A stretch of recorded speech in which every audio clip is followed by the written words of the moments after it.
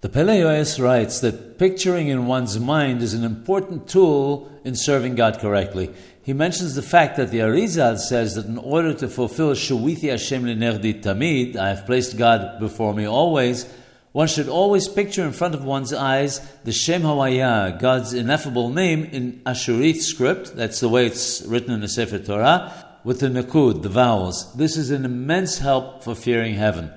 It says in the Gemara that when one prays, one should picture the Shekhinah, one should picture God's holy presence in front of one.